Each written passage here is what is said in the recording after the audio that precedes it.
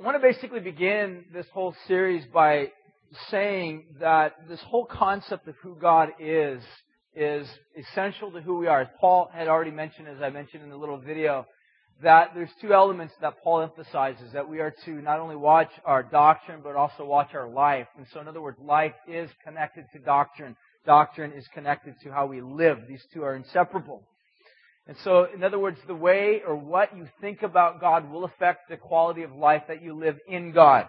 If you tend to think of God as being a mean, angry, spiteful type of a God who is capricious, then you will certainly not reflect a loving God. You will not be a loving person. You will not be kind, because the God that you have come to acknowledge as God really is a false God.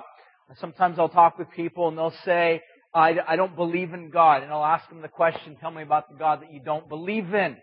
And oftentimes the God that they'll describe or define is a God that I just described. He's capricious, he's distant. Maybe if he is the creator of all things, he's certainly not in any type of interaction with creation. In other words, the God that they describe, typically when they're communicating that to me, I'll say, it's funny because I actually don't believe in that God either, because that's not the God of the Bible. In fact, the God that oftentimes most people believe in our culture is more akin to the God of deism. He's just a distant God who, if he has any interaction, it's periodic, you can't count on it. And so what I want to say is this, is that arising how we view God will affect who we are and how we live, how we act, how we treat. And at the very core of who we are is humanity. We've got certain needs and certain passions and certain longings. We have longings to be loved and to love. We have longings to be in community. We have longings to be in fellowship with each other, to have relationship with other people. These are the elemental feelings and emotions and longings and desires that we all equally share. Okay? But what I want to try to say is that all of these desires and longings and passions literally arise out of God. They arise out of God, out of who God is, out of what God is like, ultimately out of the Trinitarian nature of who God is. So God reveals Himself as such, and as we begin to go through this week by week, we're going to basically begin to see how this begins to play out in the life of believers, and how in the life of the church, what the church really is going to, or should look like, is going to be conformed by the way that we view God. What the church does with its time is going to be conformed by how we view God. How we treat each other is going to be formed by how we view God. Okay? So everything builds upon who God is. Okay? So that's where we're going to begin. I want to begin by basically giving a little bit of a statement, kind of a statement or declaration as to who the Trinity is. This is basically taken right out of our doctrinal statement. So you'll see it up on the screen. I want to just kind of read it to you, look at it real fast, and then we'll kind of get to work on larger passages of text. So first of all is this, in terms of who the Trinity is. He's one God who eternally exists in three persons. Okay, one God. We'll look at that in a moment here. He's one God, but in three persons. God the Father, God the Son, God the Spirit. And it goes on, who is co-eternal in being, is eternal in His nature, or in His essence and being. He's co-eternal in His nature. He's co-equal in power and in glory. So, God the Father, God the Son, God the Spirit are all equal in their power. Yet, there is difference. We'll look at that in just a few moments here, meaning that Jesus does submit to the Father. When Jesus was on earth, He did submit to the Father. So there is difference, even though there's equality. And then having the same attributes and perfections. Okay? Meaning they're both, or I should say, both. That's heresy. They're all three, Father, Son, and Spirit. See, strike one against me. Father, Son, and Spirit are all glorious in their perfections and in their attributes. So that's basically the definition of the Trinity, as I've put it there. Alright, so what we're going to do now is we're going to basically begin to take a look at three major questions, is what this morning we'll do. We'll try to get to a lot of different passages today, many of which will be up on the screen, some of which you might need to pay attention to and write down in your notes. I did give you guys a little bit of a note to their notes, but most of which are questions. It's not an outline of this morning's message. The reason why I did this for you guys is because I want to encourage you if you are going to be a part of maybe one of the groups, the discussion groups about this, or if this is something that you would like to do even with your family or your roommates. This is something that you can go back, and maybe dads, you can sit down with your families and go through these types of questions as we go through this on Sunday mornings, or go through this in your groups with other students and whatnot. So just for you guys to use for your own personal growth in terms of the subject matter we're going to be looking at. So one of the questions first we're going to be asking is probably an important question that kind of dovetails into all of this. And the first of which is, what does the Bible actually say about God? Okay, if the Bible is a revelation of who God is, what does the Bible itself actually describe who God is? What does it say? Okay, so what we're going to look at now, the very next things that we're going to be taking a look at in terms of this, is we need to understand that the Bible does have opinions as to who God is. It has revelation as to who God is. So the first thing that we're going to see in terms of what the Bible has to say about God is that there's essentially 4 assertions that the Bible makes. 4 assertions about who God is. Okay? I'm loving this, guys. I hope you guys are too. Alright? You guys excited about this? Alright. Both of you are. It's going to be a really good morning. Alright. There's one God. The Bible's very clear on this. There's one God. So the first verse that we see with this is Deuteronomy 6:4. The Lord our God is one God. Central to Jewish thought and religious life was a prayer that they pray even to this day called the Shema, which literally means one. And it goes something like this. Hear, O Israel, the Lord your God is one God, and you shall love the Lord your God with all your heart, mind, soul, strength, and might. It's called the Shema. If you've ever been to a Jewish house, you've maybe noticed a little plaque or something like that. It's up on the door. It's called a mezuzah. Typically, traditionally, within that mezuzah would be the Shema. And it's this little verse. Sometimes you'll see Jews as they're walking in or walking out, they'll kiss the mezuzah, kiss your fingers and kiss the mezuzah. It's basically a way of saying, to remind themselves, we serve one God. We serve one God who has revealed Himself to us, and will worship Him, love Him with all of our heart, mind, soul, strength, and might. Okay, so that's clear. Isaiah 44 verse 6 says this, besides me, there is no God. God speaks, besides me, there is no God. So God's emphatic about this. I'm one. One God. There's no other God. Now there are lowercase gods, right? Small gods, but God's basically saying, they're kindergartners, alright? I'm God. I'm the Almighty God. Alright? There's nobody that even compares to my greatness. James chapter 2 verse 19. Now this is kind of an interesting verse because James happens to be the half-brother, the kid brother of Jesus. Alright? So it's kind of an interesting when you just consider the fact that James, who is the half-brother of Jesus, actually is writing this book, loves Jesus, and actually believes that Jesus is God. Alright? It's kind of a difficult thing for a younger kid brother to actually worship his older brother as God apart from coercion or reality. Alright? So either James was coerced to just acknowledge Jesus as God by repeated noogies, or he simply is God. Alright, James worships Jesus as God. And he makes this declaration in his little book. James 2:19, you believe there's one God? You do well. There's one God. He's going to go on to say, even Satan believes, even the demons believe, and they tremble. Meaning the picture is this, is that one of the most orthodox of all spirit beings in the universe is Satan. Even Satan gets it right. Alright, this is crazy. Because sometimes we're like, Satan's all messed up in his theology. Actually, he's not. This is kind of a scary thing because it's a reality check that you can be totally straight in your theology, yet completely miss the heart of God. Satan is orthodox in his theology. He knows that there's one God. He knows that God the Father, God the Son, God the Spirit exist in co-equality and power and might and beauty. And yet he trembles. Alright? 1 Timothy chapter 2 verse 5. Paul says this, for there is one God. One God. And then Jesus makes a statement in his prayer as he's praying in John chapter 17, that they might know that you are the only true God. This is important because I think the implication is that Jesus is saying in the prayer, he's like, Father, I want them to know that you alone are the only true God, as distinct from false gods. So the reality is this, that there are false gods. There are false gods in the world in which we live.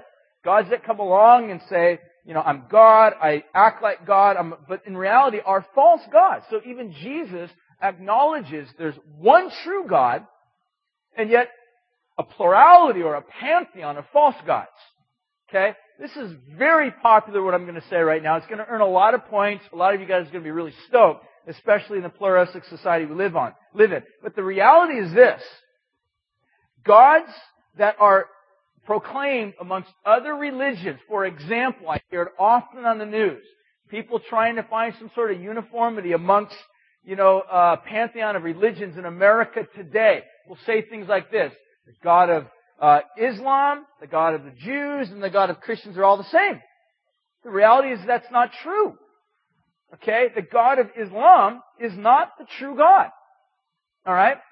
Mormons worship God that's described as Elohim. I truly believe, again, this is really popular stuff, it's going to make a lot of points. I truly believe that the gods that are oftentimes revealed in other religions are actually demons. They're demons that make themselves viewed as God, but it's all in an effort to deceive people into thinking that this is the true and living God. Jesus makes the point very plain and clear that there's one God that's separate or distinct and true that's different and distinct from other false gods. Okay? Alright. We got that? Next.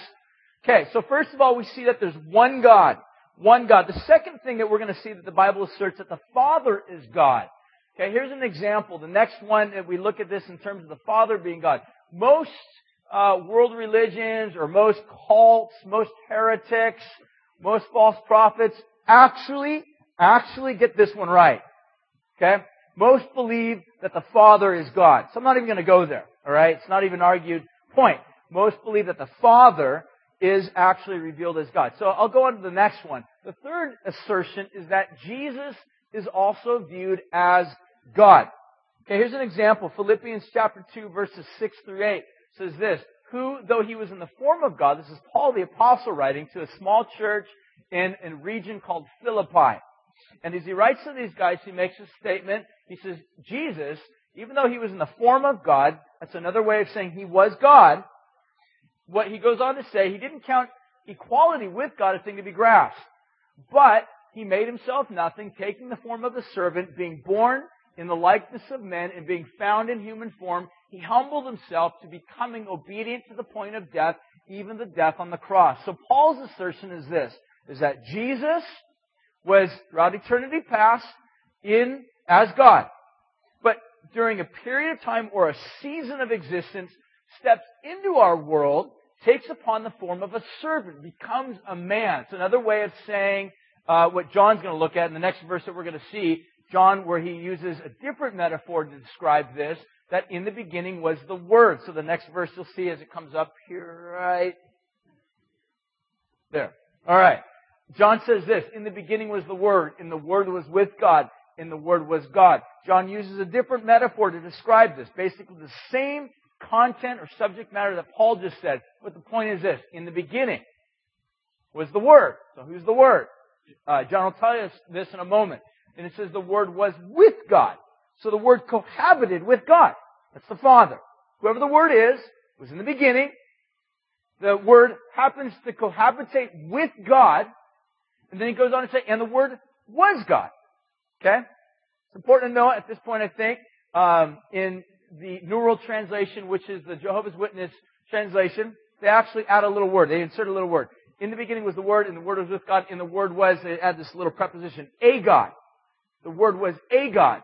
That's a complete distortion of the actual Greek. There's no reason to put the word a there. It is only added there to support their idea of tritheism. We'll look at that in a moment here. That rather than one God revealed in three persons, there's three gods. Alright?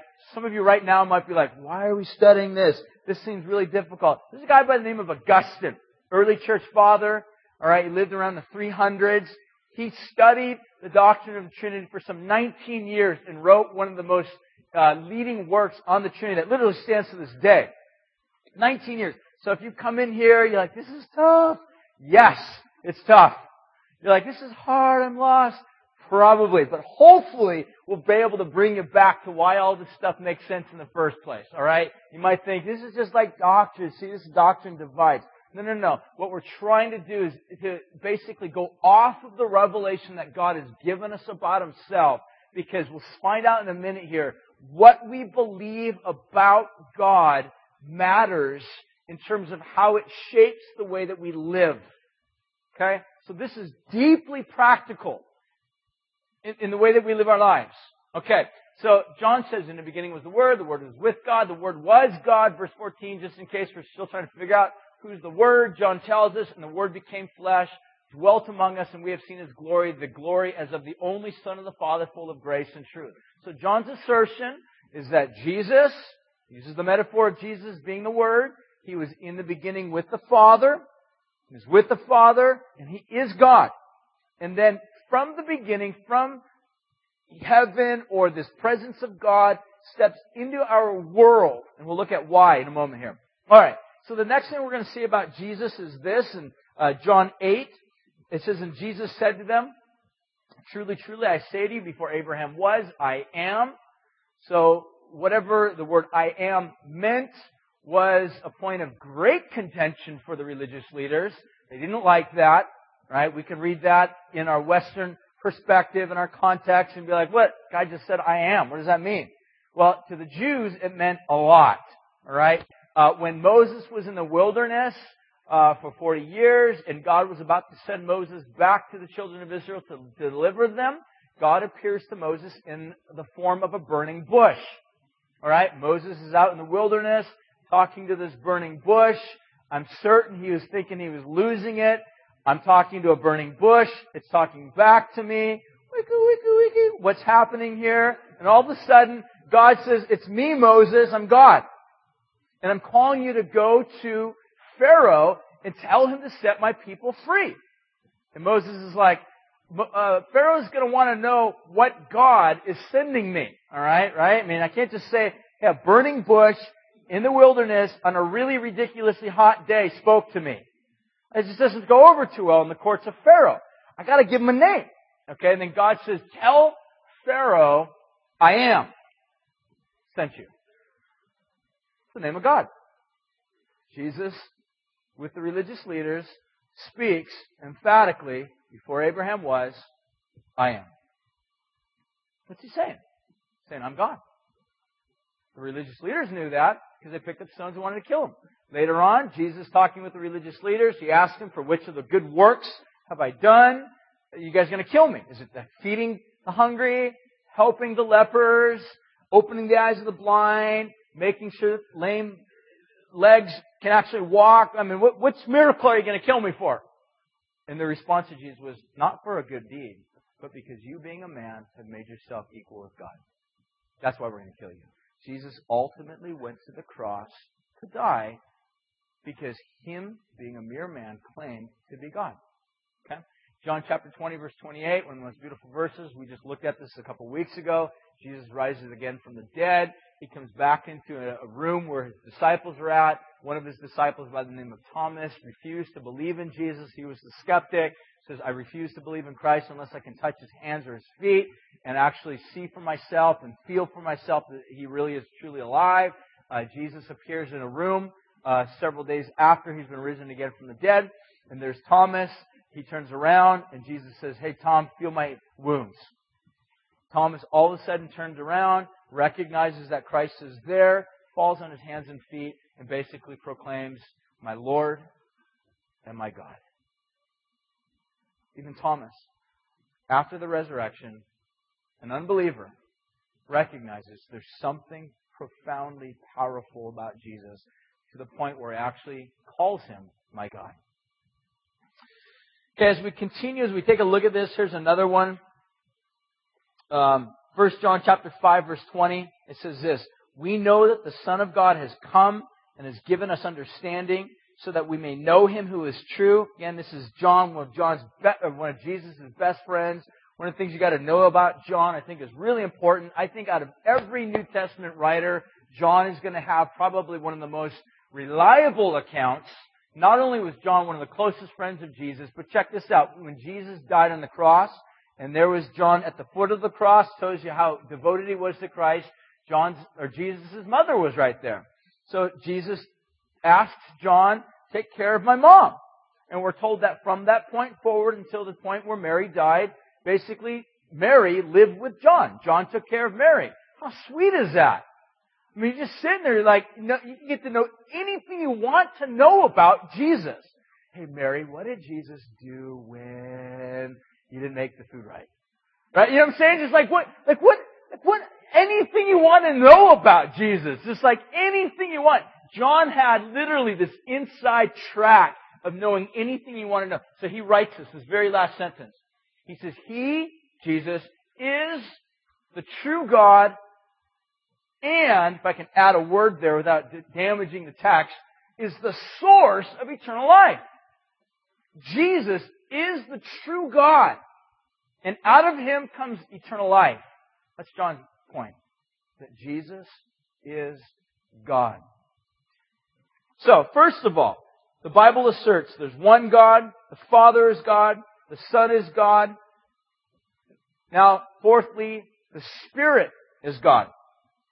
One of the common misconceptions with regard to the Spirit is it is oftentimes viewed as a force, as an inanimate force that just kind of operates and moves throughout creation. There's no personality there. There's no relationship there. There's no community there with the Spirit. Yet in reality, that's actually not what the Bible teaches. The Bible teaches that He is a person. Here's some examples of this. So the next thing you'll see up on the screen is Ephesians chapter 4, verse 30. It says this, do not grieve the Holy Spirit of God by whom you were sealed for the day of redemption. He can be grieved that in relationship with the Spirit of God, should we sin? Should we break fellowship with God in this type of thing? Things that we do that are just lame. Paul talks about this. That oftentimes will grieve the Spirit of God. It's hard to grieve nuclear power. Energy. Energy doesn't get frustrated. Energy doesn't get sad. Electricity doesn't have bad days. The Spirit does. He gets frustrated. He is grieved. I don't know if he has bad days, but I know he gets grieved. Alright? 1 Thessalonians 5:19. Do not quench the Spirit. Don't break the Spirit's working in our lives. Acts chapter 7 verse 51. One of the early leaders was preaching and says this to the people, you stiff-necked people, you are uncircumcised in hearts and ears, and you always resist the Holy Spirit. There is a way in which the Holy Spirit can be resisted. So, if there is any still lingering doubts, is the Holy Spirit God? Here's one final verse among many. I'll just use this one as an example. Acts chapter 5, verses 3 through 4. The story is in the early church. What you have is the church was growing. They had needs in the early church, kind of like what we just shared earlier today with Leah and Balaj. And oftentimes as these needs had arisen, there were people within the body that said, I'll help out. I'll help out. And there was a couple in the early church by the name of Ananias and Sapphira. They had a large parcel of land and they thought, let's sell our land and give the proceeds, give the money to the church. Let's bless it so that it can go and be distributed to those that are in need. So here's the problem. Here's what we're told in the story. Ananias and Sapphira kind of made this like little, deviant husband and wife deal that let's act like we're going to give all of it, all right?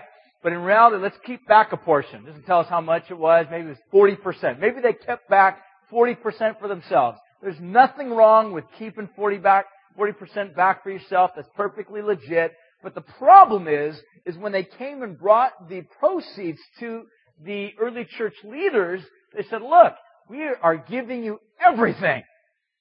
All right? We're homeless now so that others can have homes. All right? That's the type of people we are. I know. We're giving. We're generous. We love Jesus. But, you guys need people like us. All right? That was the type that they come to Peter and the other apostles and saying, we're giving everything to you guys. Peter receives this word from God that they're lying. They're not actually giving everything, but they're actually lying. So Peter confronts him and he says to Ananias, Why has Satan filled your heart? To lie to the Holy Spirit and to keep back part for yourself of the proceeds of the land. You haven't lied to men, but to God. So the implication very clearly is that the deception was not just simply to them, but it was to the Holy Spirit, who then he adds is God. The Holy Spirit is viewed as part of what we would call the Godhead, the Trinity. So again, assertions. The Bible speaks of this way. There's one God. The Father is God. The Son is God. And the Spirit is God. All are viewed as God. Here's a few other verses to identify this.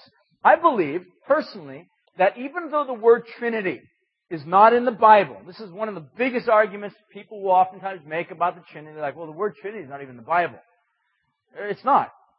Right? It's not. It's okay. It's not in there. But just because the word Trinity is not in the Bible doesn't mean the concept. The word Trinity was a word that was first coined, believed by church historians, by a guy named Tertullian. In the first few centuries of the church, it was his way to try to identify what we had just read. All these scriptures that we had just read and identified, this is Tertullian's way of basically bringing about some point of continuity with life and reality and what the Bible asserts or teaches, that there's one God in three different ways revealed. So some people might argue and say, in fact, if you read Dan Brown's book, and you saw the Da Vinci Code, and I thought the book was better than the movie, by the way.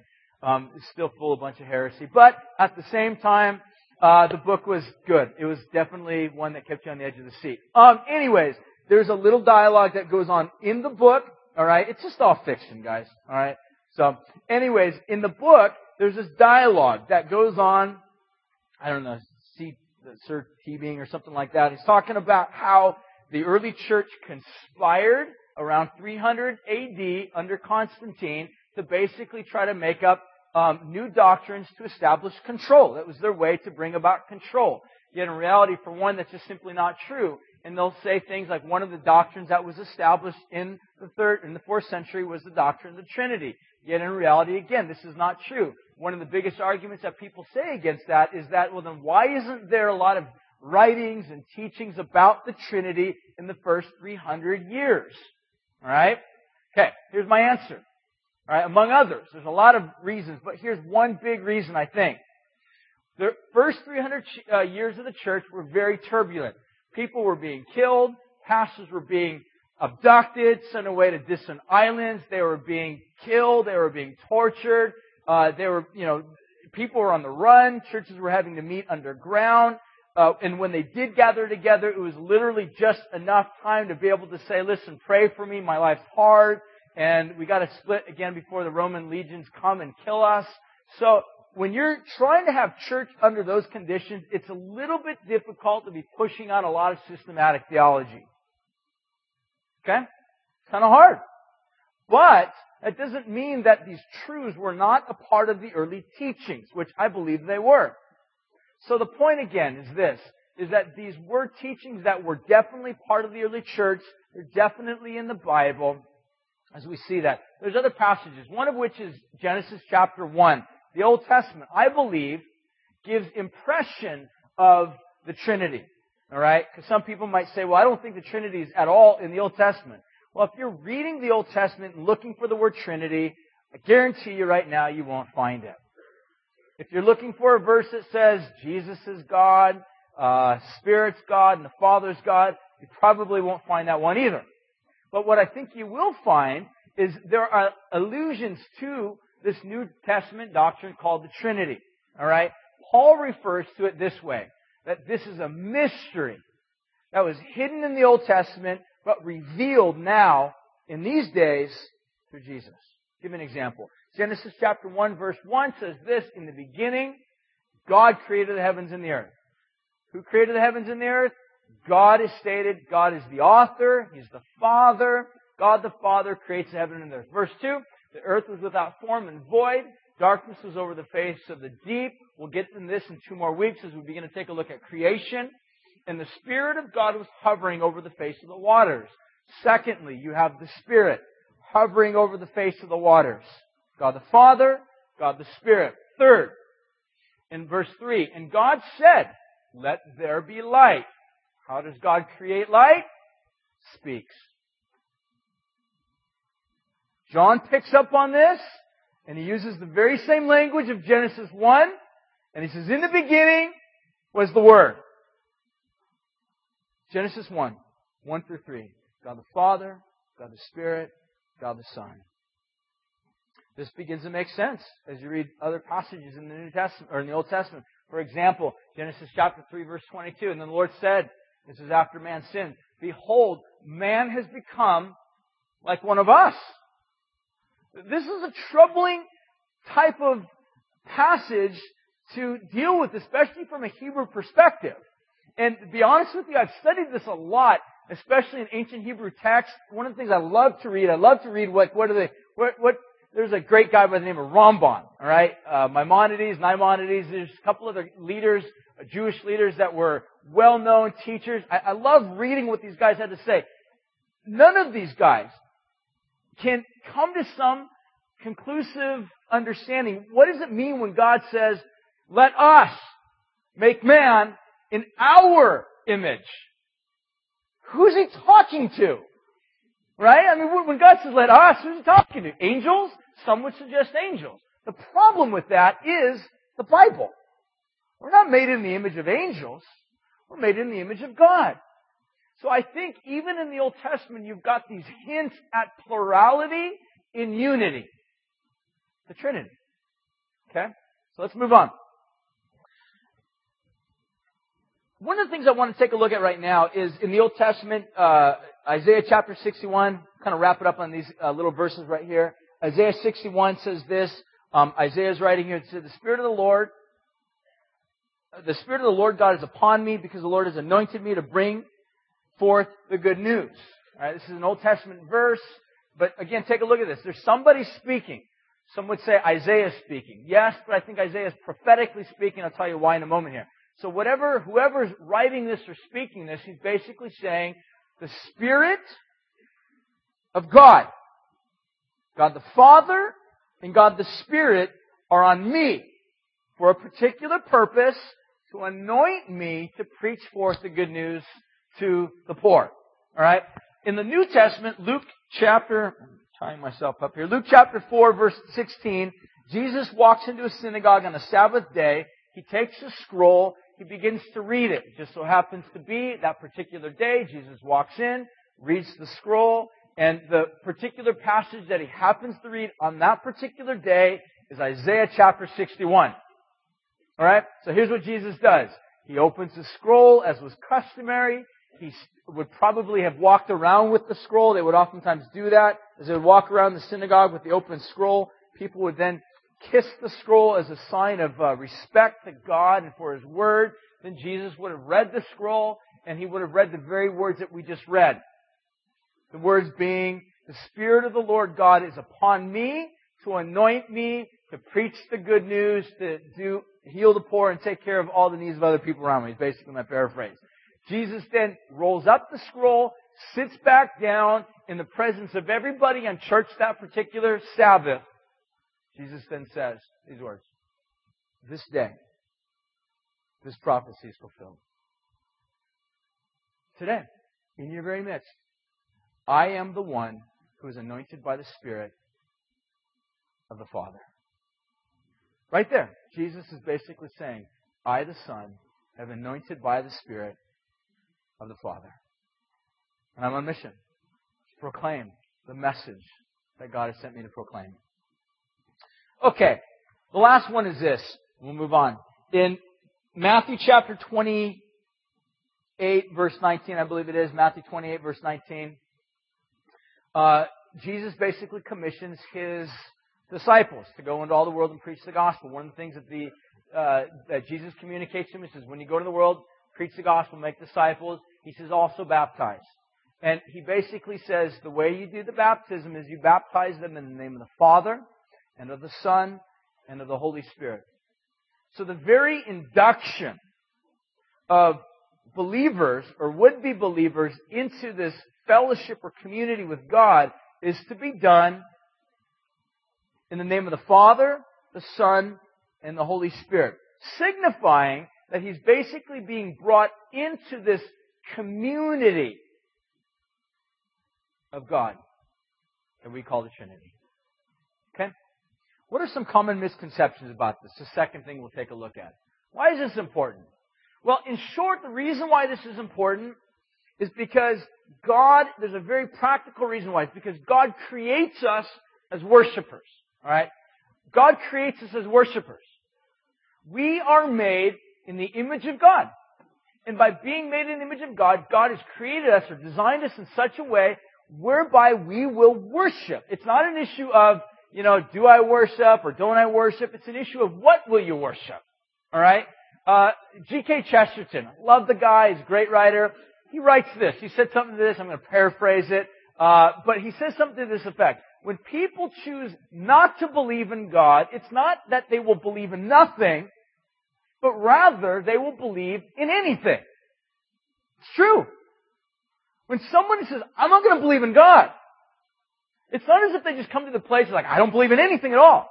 Actually, you believe in everything or anything. Anything that comes onto the screen. Anything is just a blip on your radar. You believe in it. You are prone to fall for it. The problem is that because God creates us as worshipers of Himself, what God's intention would be so that those that worship Him will become like Him. Okay? Those that worship God the way that God is will ultimately end up becoming like Him. God is love. Those that worship God will become loving. Right?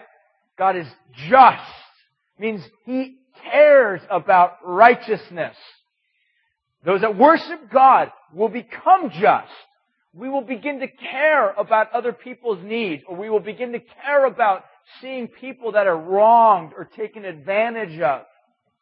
That's God's ideal. So that ultimately, through the worship of the one true living God, as surely as the waters cover the earth, so will the earth be filled with the glory of the Lord. How? Through worshipers who mirror God's greatness. Now what happens when someone comes along and says, here's the God you worship, and they show you a mirror that's broken into 1,000 pieces? This is your God, worship Him. It's shattered. We won't reflect properly. It'll be more like a disco ball than a light or a sun of righteousness. God's intention is to fill the earth with His greatness and with His glory. So Satan has come along throughout history, and he sought to tamper with who God is and how He's revealed. Some of the common misconceptions, there's a lot of them, but a couple of which we'll look at right now real fast with regard to the Trinity are these. Alright? The first of which is tritheism. It's the belief or the understanding that basically God is three. There's three gods. They're basically in a triad with one another, form a triad with each other, and they work amongst their ranks, taking kind of a pantheistic type of not a pantheist, but like a pantheon, a multitude of gods working together. Another way is, there's been mistakes, is what's typically called modalism. And what this originates out of is a guy by the name of Sabellius, who lived in the early first few hundred years of the church.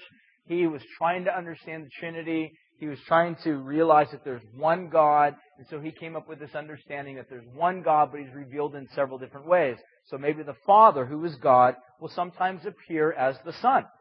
Sometimes the Father will appear in spirit form. There's different modes in which the Father will appear and make Himself known. This is called modalism.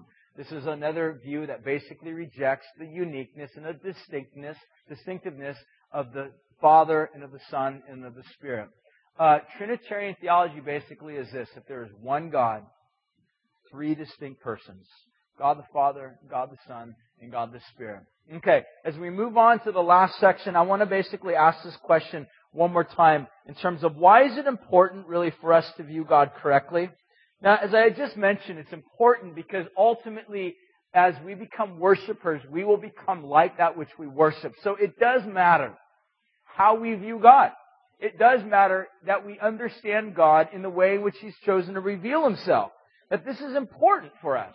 Let me give you an example. If your perspective of God is that he's like this old man with a very light-colored long beard, and he's really grumpy. Right? Really grumpy, sort of capricious. He's prone to throw a thunderbolt or two down at humanity just to stir things up. Alright? If that's your view of God, then what happens is we run from that type of God. That's not the type of God we want to have any interaction with. And yet in reality you can see how Satan loves to do this. He loves to drive people away from God. One of the chief ways in which he does this is he creates false perspectives of God, in which we resist. And rightfully so we resist. Alright? But as we begin to see God as He truly is, in triune nature, that God the Father, God the Son, and God the Spirit are in harmony, in unity, in synchronization, in loving community with each other, we begin to see a different perspective as how God truly seeks to be revealed and how God interacts with His creation, even though it's fallen. Alright, so let me put it this way, and this is where we kind of summarize everything together. The Trinity ultimately is important because what it does is it forms the foundation of our understanding of God in this particular way. It begins to basically form our understanding of the gospel. Let me give you an example. In John chapter 3, Jesus is having this dialogue with a guy by the name of Nicodemus. And as he's talking with him, he's a religious leader. One of the things that Jesus says to Nicodemus is that in order for you to get into the kingdom of the Father, you've got to be born again by the Spirit. And that comes about by the Son being lifted up on the cross. So Jesus literally speaking to Nicodemus saying, the way this whole thing works is God the Father, God the Spirit, and God the Son are working together for your good. Okay? Here's another example. Ephesians chapter 3, verses 1 through 11. I don't have time to go through this one, but I encourage you to read on your own. It's a beautiful verse that basically, in essence, describes salvation like this. That it's from the Father, by the Son, through the Spirit. So the way that we are saved, the way that we are made right with God, is because it goes to the Father, by the Son, through the Spirit. So let's put it this way. In this loving community of God, Trinity, Father, Son, and Spirit, all three are working together to redeem and restore fallen mankind. The second thing that we see is this, is that it lays the foundation for love. Alright? One of the most common quoted verses about God is this, and I would even say misquoted verses, is 1 John chapter 4, verse 8. It says this, anyone who does not love does not know God. So it's just straight up about this. He's like, look, you think you know God? If you don't love, it just simply gives evidence of the fact that you don't know God. John says, because God is love. What does that mean? It means that God, in this Trinity, Father, Son, and Spirit, has always been in this loving relationship. Always. In fact, the ancient Christians had a word for this called perichoresis.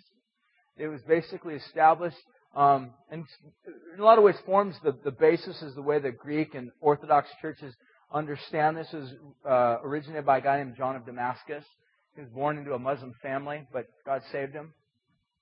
And he began to realize that part of this beautiful picture of God Father, God the Son, and God the Spirit in Trinity is that they're together in this love. They love each other. They love each other. The Spirit loves the Son loves the Father loves the Spirit and the Son. They're in loving harmony and community with each other. And this concept of perichoresis can also be understood as like the dance of God.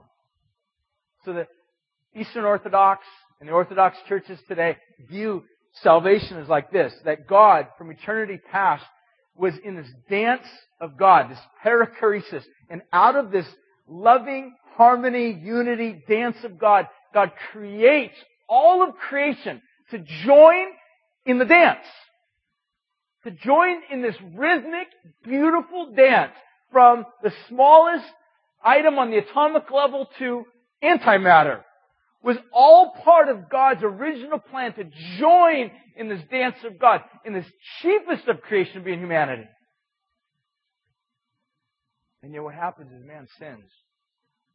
And sin literally belittles God, but at the same time breaks rhythm of the dance of God. We're out of step. The reality is, as humanity, we have belittled God by sinning, by being sinners, and we are out of step with the Creator. And Jesus, in stating that God is love, is basically clearly stating that God has sent me as a dance partner to restore the broken step, to repair, to take care of the judgment that you deserve, to reestablish the rhythm, to put to right the wrongs, the sin, to restore that which was corrupted and stained through the fall. Jesus is in this loving community. The Trinity forms this basis of love. Do you know that a lot of us have no idea what love is? There's guys right now in this room, I bet you're sleeping with your girlfriend and you're pulling that, but I love you card. You don't love your girlfriend. You don't. You're selfish. You're living in a selfish attitude that says, I want something from you and I will take it. Love says, I will give to you. I will call you in and I will do what's best for you. The love that says, I will take is not the love that's Trinitarian. It's love that is satanic. It's a love that takes and rapes and destroys and wounds and crushes. The love of God is Trinitarian and heals and comforts and restores and renews. That's Trinitarian love. Okay? We also see that the Trinity also lays the foundation for community. And as I already mentioned that long before sin entered the world, God was in loving community with Himself. God created mankind and He said this, it's not good for man to be alone. Do you know that we were created for community? Do you know the mentality that says, I'm independent, I will do what I want, is nowhere a part of the Trinitarian nature of God? The mentality that says, I don't need anybody, is actually satanic. It really is. Trinitarian life says, I need each other. I need each one of you.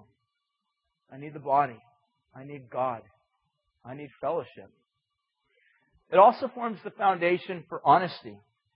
Do you know that there are no hidden agendas within the Trinity? There's no duplicity. Jesus is never trying to deceive the Father. The Father is never trying to deceive the Spirit. There's nothing that they're trying to cover up or hide at all, ever. There's just open honesty. There's transparency within the Trinity. There's nothing to hide. There's no sin to hide. Do you realize that in relationships, that's one of the number one thing that just destroys relationships?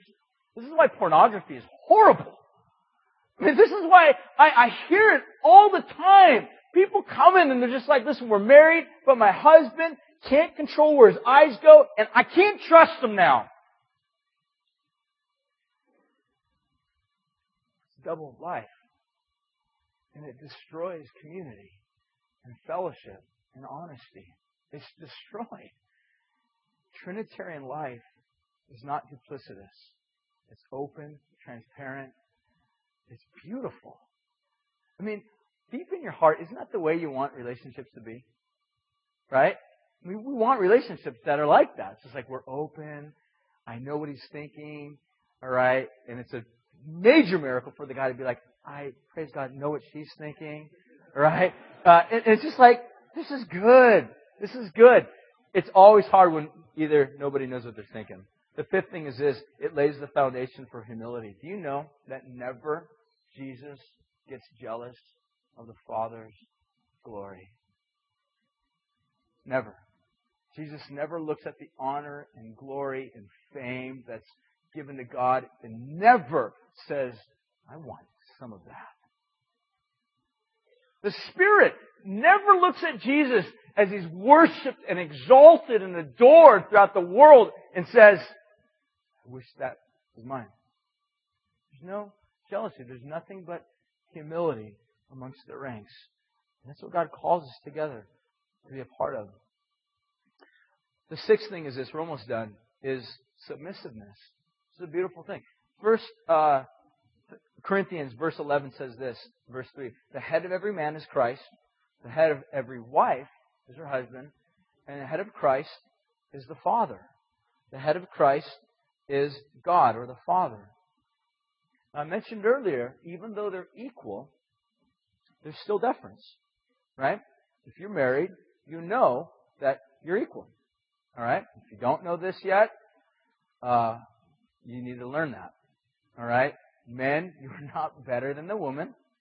Women, you're not better than the men. You're equal. You're created equal in the eyes of God. However, there is difference. There is an order there that God sets up. And the order is not because of sin. The order is simply made because that's how God is in Trinitarian nature. And when you begin to understand this difference, that's what begins to shape New Testament thought in other passages that describe things like women, respect and honor your husbands and submit to your husbands as to the Lord.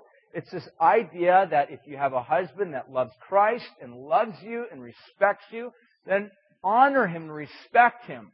If God has chosen to graciously give you a boss that's a good boss, he's nice, he's kind, respect him, honor him, submit to him. Paul talks about that. If we've got leaders that are civil leaders in our country that seek to honor God in certain ways or try to just establish righteousness, then submit to them is what the apostle would say.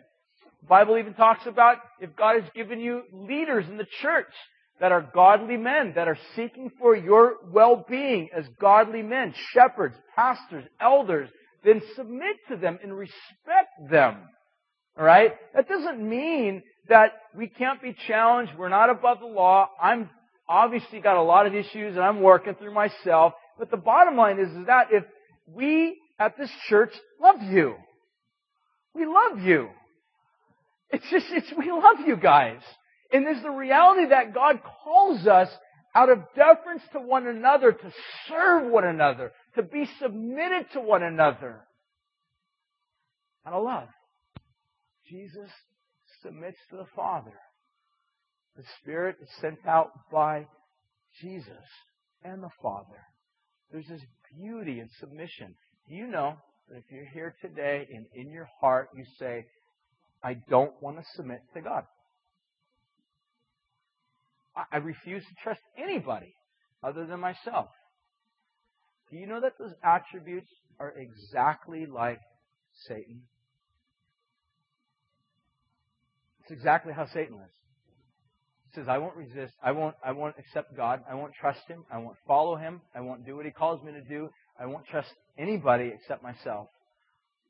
That is satanic. Okay? But when we're able to simply say, God, I submit to you. I love you. That's Trinitarian life. It's beautiful. That's what God calls us to. The last thing is this. I'm done. I'm going to actually have the worship guys come out right now. We're going to finish up on this. Is the foundation of the Trinity. The Trinity ultimately lays this foundation universally, church-wide, worldwide, for joy. Do you know that God the Father, God the Son, and God the Spirit are always joyful? Always happy. Overflowing in joy.